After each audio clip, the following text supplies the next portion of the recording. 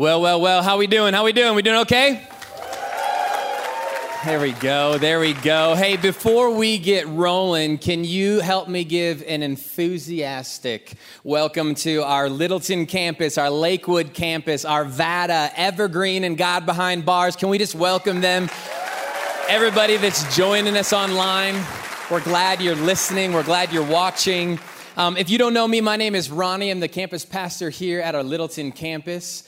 Man, I am absolutely excited about the opportunity to be able to share a word with you that, for me personally, is one of the most pivotal messages that I ever heard, that I ever received. And so I'm going to be sharing with you today just kind of what the goal is in pursuing Christ. And I know that there's a lot of you in here that have been a part of a church for a while, and to you that might sound juvenile. I hope that this serves as an amazing reminder for many of you that the goal of Christianity might look a lot different than you and I actually practice in the day-to-day. Before we get rolling, though, can I just take a quick second and let you know that this weekend experience that we get to experience here as Red Rocks Church, this church community, the preaching that we get to hear, the worship that we get to enjoy, all of our life groups, the campuses, the growth, the expansion, the enthusiasm, the excitement, all these things that we get to experience week in and week out. Can I just let you know that that's not normal, that's not common, that's not typical, but that God's hand is on our church for whatever reason. We're clueless most of the time. But God's hand of blessing is on our church, and for such a time as this, He's giving us favor to be able to reach the uttermost parts of the world. And can I also just encourage you that there's more cities to be reached, and there's more states to be reached, and our country has still yet to be reached, and the uttermost parts of the world are still to be reached. And so, man, I want to encourage you. I believe that our best days as a church community are in front of us. I believe God's going to open up doors in tremendous areas of opportunity for us to reach people that are far from Him. And then can I also say that if this is your first time coming to Red Rocks Church, I apologize that you have to hear me. But next week, come back, and we're going to be able to hear from one of our teaching pastors.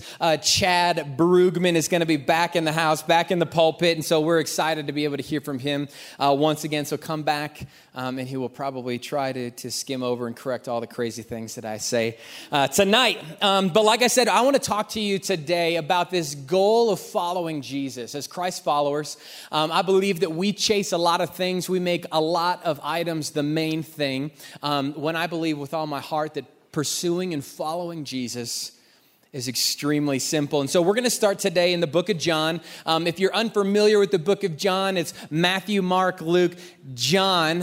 It's right up there in the front of the New Testament. And John is one of the disciples of Jesus.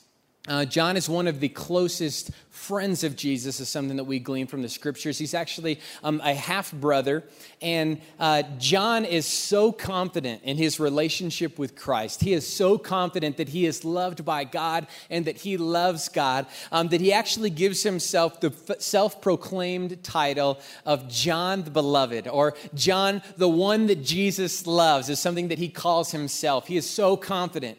So confident. And I believe that his proximity to Jesus, his relationship to Jesus, is something that you and I can glean from here in 2016 on what it really means to be a follower of Jesus. So if you would, turn with me in your Bibles. If you don't have your Bibles, no worries. If you can't see in the dark wherever you are, no worries. We're going to have it up on the screen for you. But we're going to start our journey today in John 14. John 14. In the first verse, I'm going to be reading out of the Message version of the Bible, so if you don't have it, you might want to read on the screen. It says, "Don't let this throw you." And this is Jesus talking. He just filled his disciples in on the fact that he's going to be crucified and that they have some troubles coming their way. He says, "You trust God, don't you? Trust me. There's plenty of room for you in my Father's home. If that weren't so, would I have told you that I'm on my way to get a room ready for you? And if I'm on my way to get a room ready, I'll come back and I'll get you so that you can live where I live." Notice what he says, "And you already know the road that I'm taking." Yet Thomas says, "Master, we have no idea where you're going. How do you expect us to know the road?" And can I just put an aside here? if you're in this place and you've ever attempted to follow Jesus, if you've ever attempted to be a Christian and you've been confused on which way Jesus is going, which way you need to go to follow Christ, let me just tell you, rest assured, some of the closest guys in Jesus' life often misinterpreted which way Jesus was going. And notice what Jesus says in verse 6. He says, I am the road, also the truth, also the life. No one gets to the Father apart from me. And it's interesting because this is a scripture that many of you have heard. I am the way, I am the truth, I am the life. Nobody gets to the Father except through me. And the thing that I love about this passage is that we live in a world, in a society that says that there are many roads to get to heaven. And some would go as far as to say that all roads of religion lead to the same place. We're all after the same exact thing. Truth is relative. All roads lead to truth. If it's true for you, it's true for you. If it's true for me, it might not be true for you. There's no real absolute truth. And then he says that I'm the life as well. And we live in a society that says there are so many avenues to experiencing life to the full, life to its maximum capacity, maximum capabilities. Yet what Jesus says is, no. Let me just make this abundantly clear. For those of you that might feel this way, might feel a propensity to run in a multitude of different directions, let me just tell you this, that I am the road, I am the truth, and I am the life. Jesus says, I want to make it abundantly clear because some of you will be confused. People to come will be confused. Christians, Christ followers to come will be confused. Let me make it abundantly clear. Let's put all the distractions aside. I am the way, the truth, and the life. And what I want to express to you through the writings of John and some other authors, I want to express to you that really at the heartbeat behind following Jesus is a very simple, very easy path that we're supposed to follow. The path to following Jesus is very simple. But even in me saying that, I know that there's some of you out there that are judging me right now because the path for you hasn't been very simple. It hasn't felt very firm. It hasn't felt very singular. There's been a lot of distractions. There's been a lot of things that have caused some maybe disrest or discomfort, maybe some things that have hurt you, maybe some things that have confused you. But the real goal behind following Jesus is very, very simple. And let me just throw in an aside before we get too far. This is one of the most pivotal messages that has affected my personal life in following Jesus. So at some point, I might yell a little bit too much. I might move a little bit too much. I'm probably going to cry. I got an eye infection or something. And if you're within the first 15, 17 rows, you have not sat too far. You will probably be spit upon. So we're gonna look at this idea. Jesus says that I am the road. I'm also the truth, and I'm also the life. Would you just pray with me, and we're going to just dive in with all 4 feet today. Lord, we love you. God, thank you for what you're doing in this place. Lord, I just pray that over these next brief minutes, God, as we approach your word, as we approach your scripture, Lord, would you just illuminate it to us? God, allow us to see clearly. Lord, I know that a lot of us are coming in here with distractions, with discomfort, with discouragement. God, many of us are fueled to come here for many different reasons. And God, I just want to proclaim to the rooftops, Jesus, that your way is meant to be simple. And so, God, I just pray that some might be encouraged today. Lord, would you direct us? Would you correct us? And would you encourage us to continue on this amazing path, this amazing journey of following you? And everybody at Red Rocks Church said, amen, amen, amen. Hey, you know the type of people that just absolutely drive me nuts? Can I have a little hashtag real talk with y'all? Some of the people that drive me absolutely nuts are the people that are naturally good at directions. And I'm not talking about the people that can just follow a GPS and, they're good, they put it in, they're good with technology. I'm talking about the people that are just hardwired with knowing the right direction to go. Most of the time that you might be familiar with these people, when you're going, you're not really sure the right way to go. They're the ones that are always chiming in that there's a better way, a faster way, a more efficient way. And they're always letting you know that you're going in the wrong direction. I hate those people. I can't stand them because I live most of my life, I drive most of my life, kind of halfway clueless on where I'm actually going. I'm kind of guessing most of the time. And to be perfectly honest, my wife is one of those people that just gets directions. I think her like spiritual gift is directions and GPS. And so she just has a propensity to know how to go from point A to point B as efficient as possible. She knows always where we need to go. We got to go west here and north here and turn here. And she drives me nuts. No, but most of the time I'm progressing. Most of the time that we get inside the car, I willfully give up and I'm like, babe, you guessed it. I have no idea where I'm going. Give me directions. But there's one memory in particular where my wife and I, we were still dating. We were about 17, 18 years old. We were just young and in love. And we had this opportunity to go visit her sister about 2 hours south at her college university. And so we're so excited. We've never taken like a road trip. We've never really gone to like a destination. And we're going 2 hours south. Just going to be me, my girl, the love of my life. We're in love. We get 2 hours of uninterrupted, undistracted, quality time together. Just me and Bay. It's going to be amazing. And so we're there. You know, we're out front of our house. Bags are packed. We are ready to go. But remember, me directionally challenged. And just an aside for those of you that are living in the smartphone era right now, and we have everything that's so accessible and so accessible to us whenever we need it. This was in a time when data plans, as much as you use the GPS or as much as you use the internet, you paid for every second that you're on there. And cell phone companies just wrung your pockets dry. And so during this time, as a 17, 18-year-old that washed cars for a living, using the GPS on my smartphone was not an option. And so we're sitting out front. Everything's all ready. The bags are packed. And her dad comes out to give us directions. And so I'm there and I'm talking. And her dad is an intimidating man. And he's huge, I might put it. He's huge. And so at this time, like I said, I'm about 17, 18 years old, maybe 5'10", probably 97 pounds. You could just blow me over. If a gust of wind comes, I'm gone. I'm just a little string bean. And he's standing here about 6'4", 240 pounds. And I promise on my life, the size of his biceps were like the diameter of the waist of my skinny jeans. They're huge. They were huge. And here he is, he's walking me through the directions on how do we get here. And have you ever had one of those moments where you look at somebody and you're just intimidated, your mind goes to weird places? Well, he had a picture inside his house, just to drive this point home. He had a picture inside his house, right on the way as you're going downstairs into the basement. And he's shirtless, and he's standing there holding his wife above his head. This is my now father-in-law. He's a large man. He's an intimidating man. We're standing out front of the house. He's giving me directions. And honestly, my mind wanders off into Never Never Land. And so I'm standing there. Remember, 97 pounds, 18 years old, 17 years old. And he's a gargantuan of a man, 6'4", 240 pounds. He's giving me directions on how to get to this location.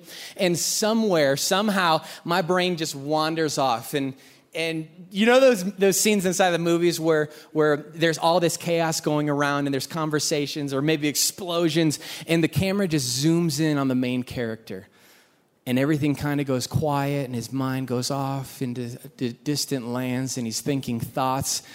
That was me. So I'm standing there, I'm listening, and it's almost like I'm peering straight through his soul and I'm just thinking about the road trip ahead. Just me and the love of my life. Just me and my girl. I just felt like Alfalfa and Darla. You know, it's like I'm going to get to be with my darling for 2 hours uninterrupted. We're in love, so much love. And we're going to go on this trip together and it's going to be amazing. And right as I'm about to click back into reality, he's finishing up the directions and he says, "Okay, you good?" And instantly panic just dropped inside my heart. And I just felt like I probably stared at him for an eternity like, what have I just done? He's entrusting me to take his little baby girl on a road trip 2 hours south. I'm driving in his car. And he just gave me the most elaborate, detailed directions to get there. And I've completely spaced. And so I'm standing there and I'm like, Kara, let's get to the car quickly before he asks me to repeat the directions that he just gave me.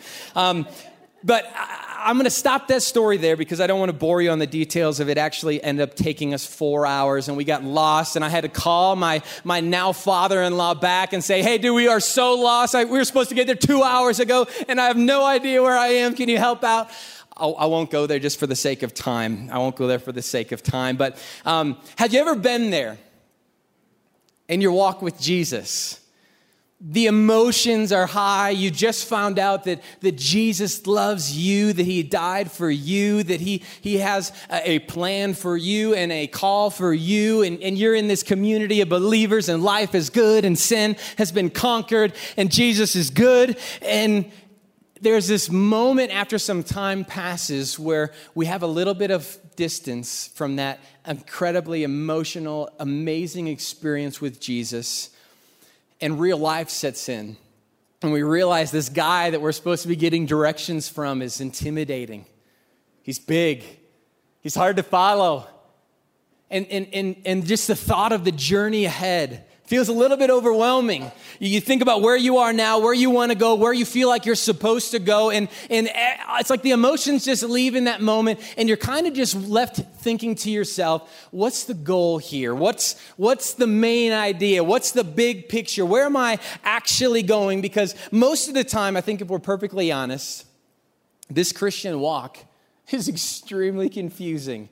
It's extremely hard. We don't really know which way to approach.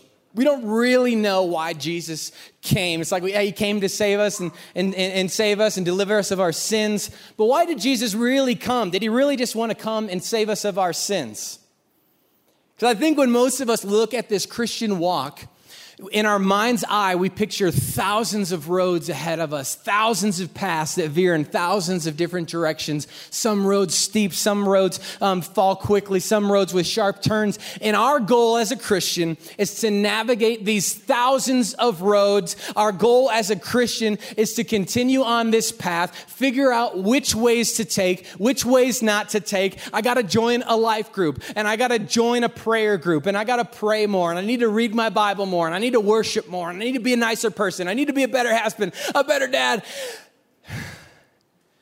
The list of all the things that you and I feel pressured to do inside our life, it's almost unbearable, is it not? I don't know about you, but there's been many times in my Christian walk where discouragement has felt so big because the picture of where I was going, where I need to go, was so unclear. And to take steps further, we got all these pictures in our mind's eye of the thousands of paths that we're supposed to take. And then you jump to the other side and we just think about why Jesus came. And for many of us, Jesus came to save us. He came to forgive us. He came to restore us.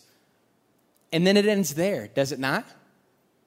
Like, what's the real purpose behind why Jesus came? Couldn't he have just supernaturally waved the magic wand over all of creation and delivered us and healed us and freed us? Why would Jesus come down as man incarnate and die for our sins? Why would Jesus do that? If it was simply to forgive us, if it was simply to restore us, why would Jesus come? And you see, what I want to show to us in a few moments is the real reason why Jesus came provides incredibly clear direction as to where we're supposed to go inside of our life. And what John's going to do as we look at more of his writings, he's going to push us towards this fact that forgiveness, restoration, and grace is not intended to be the resting place for the believer. And he'll actually go as far as to say this: forgiveness and grace are not the point of our salvation. It's not the point of our salvation. And I know that there's some of you in here that are like, heresy, this is preposterous. He did come that we could be saved and set free. Just follow me. Just take a deep breath. Nudge your partner if you could just feel them tensing up. Follow me on this journey real quickly, because we're going to take a look at another writing from John, this best friend of Jesus. And in this writing, he's going to lay out for us what this relationship with Christ, in order to intimately know him, what this really looks like. And he's going to go as far as to say that to know Christ will be the greatest aim of our life. So follow with me if you have your Bibles to 1 John chapter 4, verse 7. I'm going to be reading from the Message version of the Bible, and it says, "This is how God showed his love for us. God sent his only Son into the world so that we might live through him." We might live through him. It says, this is the kind of love that we're talking about. Not that we once upon a time loved God, but that he loved us and he sent his Son as a sacrifice, watch this, to clear away our sins and the damage that they've done to what? Our relationship with God. This is just unbelievable. I'm going to read this one more time. It says, "But that he," meaning God, "loved us and sent his Son as a sacrifice to clear away the sin and the damage that they've done to our relationship with God." What Paul is saying is that the reason that Jesus came, yes, it was to save us. Yes, it was to forgive us of our sins, but it didn't stop there. The reason that Jesus came to die for our sins was so he could clear away everything that hindered us from having a relationship with him. Having a relationship with him. The fact that God Almighty, the God that created the heavens and the universe, would give his only Son. He would give of the greatest sacrifice for you and I.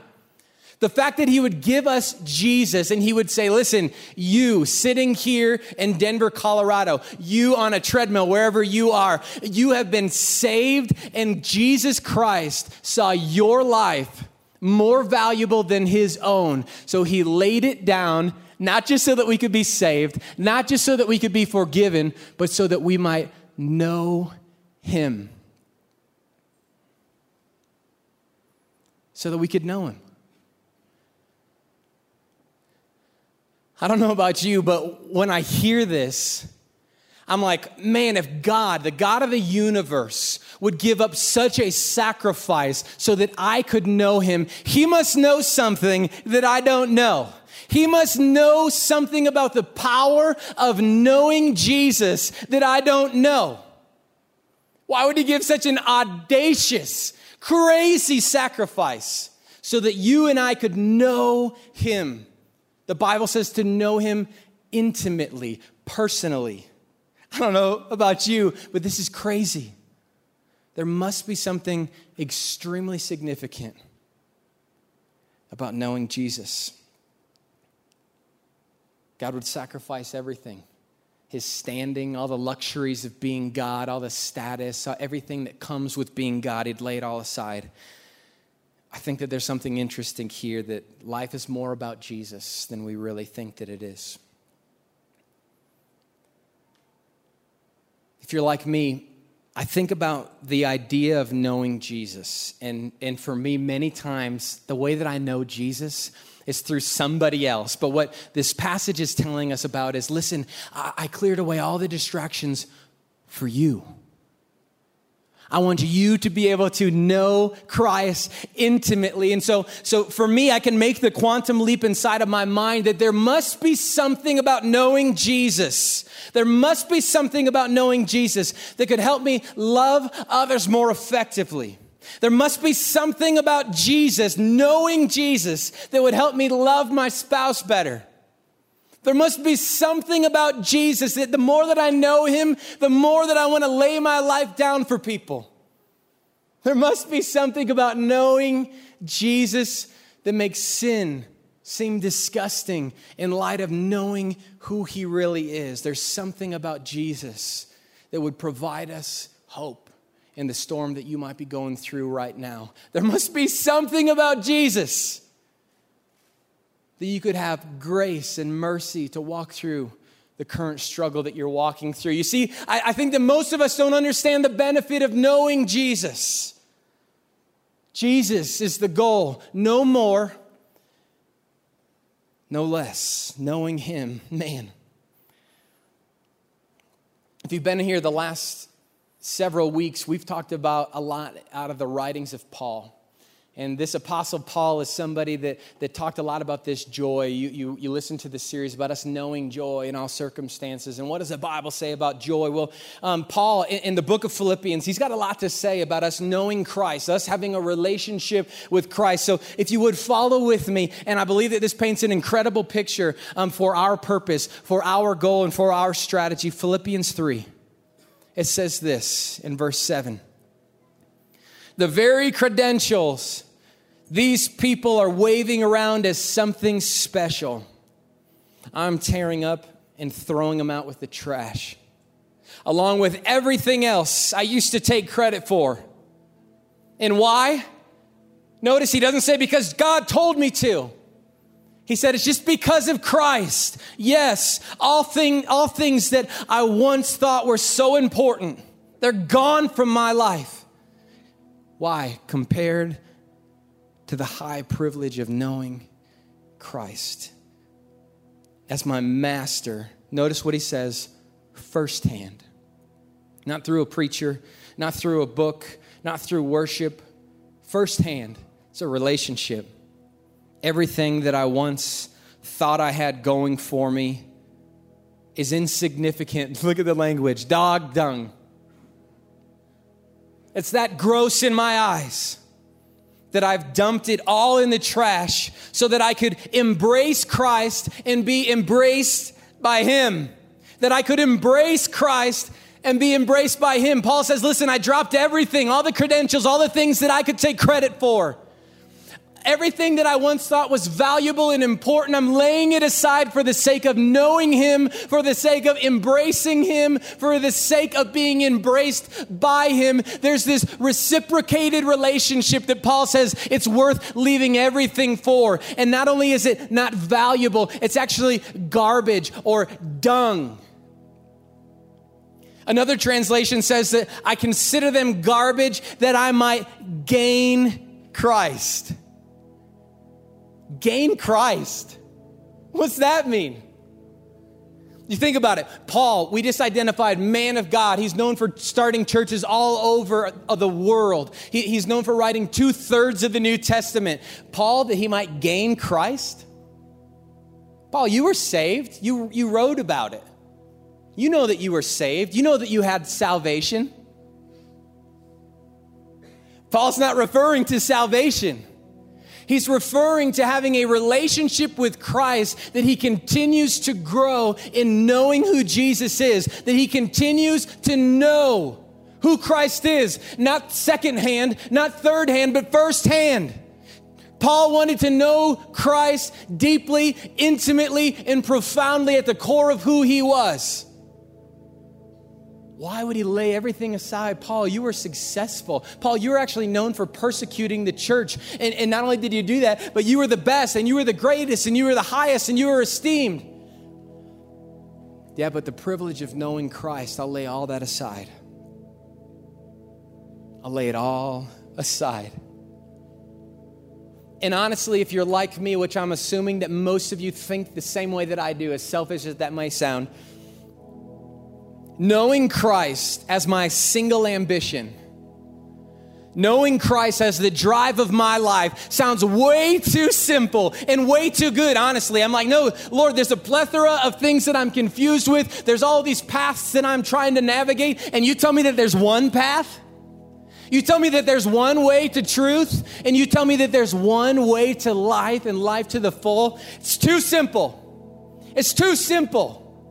Not for the turmoil that I feel, God. There's a lot of different ways, and I'm enticed every which way to know truth, to know life, and to be with the Father.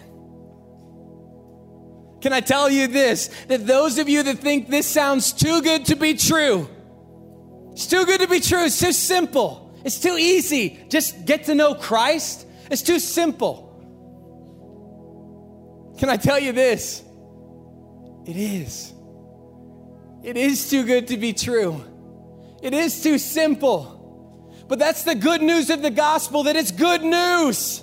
Jesus says that I'm the way, I'm the road, I'm the truth, and I'm the life. If you want to experience relationship with me, if you want to experience relationship with the Father, I've paid every price. I've removed every obstacle that kept us from one another. I want you to freely know me. I want you to be freely loved by me. Laid everything aside. And if it's not plain enough, if it's not simple enough, this scripture is one of the most fascinating scriptures to me personally, and it's Colossians 1. Paul paints this amazing picture of what it means, the focus, the drive, the ambition of the Christian, you and I. No matter how far we are from Christ, no matter how near we feel to Christ, the ambition of the believer is this. Colossians 1:26 says this mystery has been kept in the dark for a long time, but now it's out in the open. God wanted everyone, not just Jews, to know the rich and glorious secret inside and out, regardless of their background, regardless of their religious standings. The mystery in a nutshell is this: Christ is in you. Nudge the person next to you and say, He's in you. Therefore, you can look forward to sharing in God's glory. It's that simple. Listen to this. This is the substance of our message. We preach Christ, warning people not to add to the message. We teach in a spirit of profound common sense so that we can bring each person to maturity. Notice what he says. To be mature is to be basic. It's Christ, no more and no less. You see, Red Rocks, if you are struggling today at what it means to be mature, how do I grow up in Christ? How do I continue to progress? How do I continually know Him? Paul says that it's Christ. He's the center of our message. And actually, when you add to it, you take away from it. You take away from its power. You take away from its authority in your life. The message is Jesus. The message is that we should know Him and that we can be known by Him, that we can love Him and that we can be loved by Him. The message is Jesus and Him crucified, that I must know Him, no more and no less. What's this Christian walk turned into for you? What have you added to this that's made following Christ really difficult? Because I believe with all of my heart, because I get to talk to many of you throughout the course of the months and weeks that I work here, there's a desperation and a longing inside many of your hearts as you continue to spin the wheels, unable to move from the sin pattern that you're in now. Many of you are bored in your Christianity, if you're fully honest. Many of you are discouraged in your walk with Christ. Many of you are bewildered. Many of you are confused. You're getting critiques and criticisms on how you must live your life. And the goal of your Christianity, it needed to be about Jesus, but we made it about something else. We made it about church attendance. We made it about trying to be a better person. We made it about trying to sin less. We made it about all these noble and admirable things. But Jesus says that if you just know me first, man, I'll make sin fail in comparison to knowing me. Some of the things that you deal with now, struggle with now, want to do now, man, they'll fade into the background if you can know the pleasure of knowing who I am. I'll teach you to love better. Teach you to be merciful. Teach you to be kind. I'll teach you to be compassionate. Teach you to be better with money as you see the way that I've stewarded all of creation. Red Rocks, is Jesus at the center of your life? Is Jesus at the center of your walk with Christ? Is He focal? Is He the main point? Is He the resounding theme? No matter if you're in lack or you're in surplus, Jesus, give me Jesus, give me Jesus.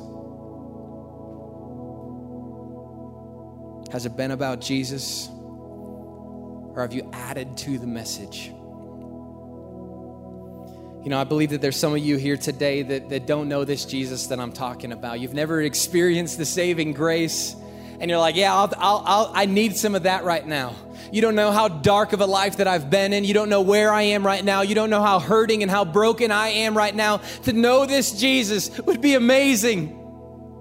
You don't know how discouraged I am. You don't know how broken I am. You don't know what I've been through. Can I just encourage you? Jesus does. He sees you. He knows you. He knows every hurt of your heart. He knows every longing, every desire, every way that you've been let down. And Jesus is just saying, come to me. I'll restore you. I'll build you back up. I'll give you the life that you've always dreamed of. Just follow me. So I want to pray as we close out. But before I do, I want to just give you a scripture that you can just meditate upon as we worship. For those of you that are discouraged, those of you that are tired of religion, those of you that don't know which way to go, I want to read this over you. It's Matthew 11:28, and it says this: Are you tired, Red Rocks Church? Worn out, burned out on religion? Come to me. Get away with me, and you'll recover your life. I'll show you how to take real rest. Sounds good. Walk with me and work with me. Watch how I do it. Learn the unforced rhythms of grace. I won't lay anything heavy or ill-fitting on you. Keep company with me and you'll learn to live freely and lightly. Man, I wish the Bible was more appropriate to us, more applicable to where we are today. But Jesus is just saying, if you're tired, is religion running you through the muck? Is religion wearing you out? Come to me. It was supposed to be about a relationship to begin with. Come to me. I want to know you firsthand. Let's bow our heads. I want to pray. And before I pray, I know that there's some of you that are in here today that you don't know this Jesus that we're referring to. You don't know this Jesus that I'm talking about that saves us from our sins, no matter how far or how dark of a place that you feel like you are in today. Jesus sees it and he knows it, and he said that my cross is sufficient for it. I want to clear out everything that has kept you from knowing me. If you want to know Christ today, you want to have that forgiveness of your sins. You want heaven forever.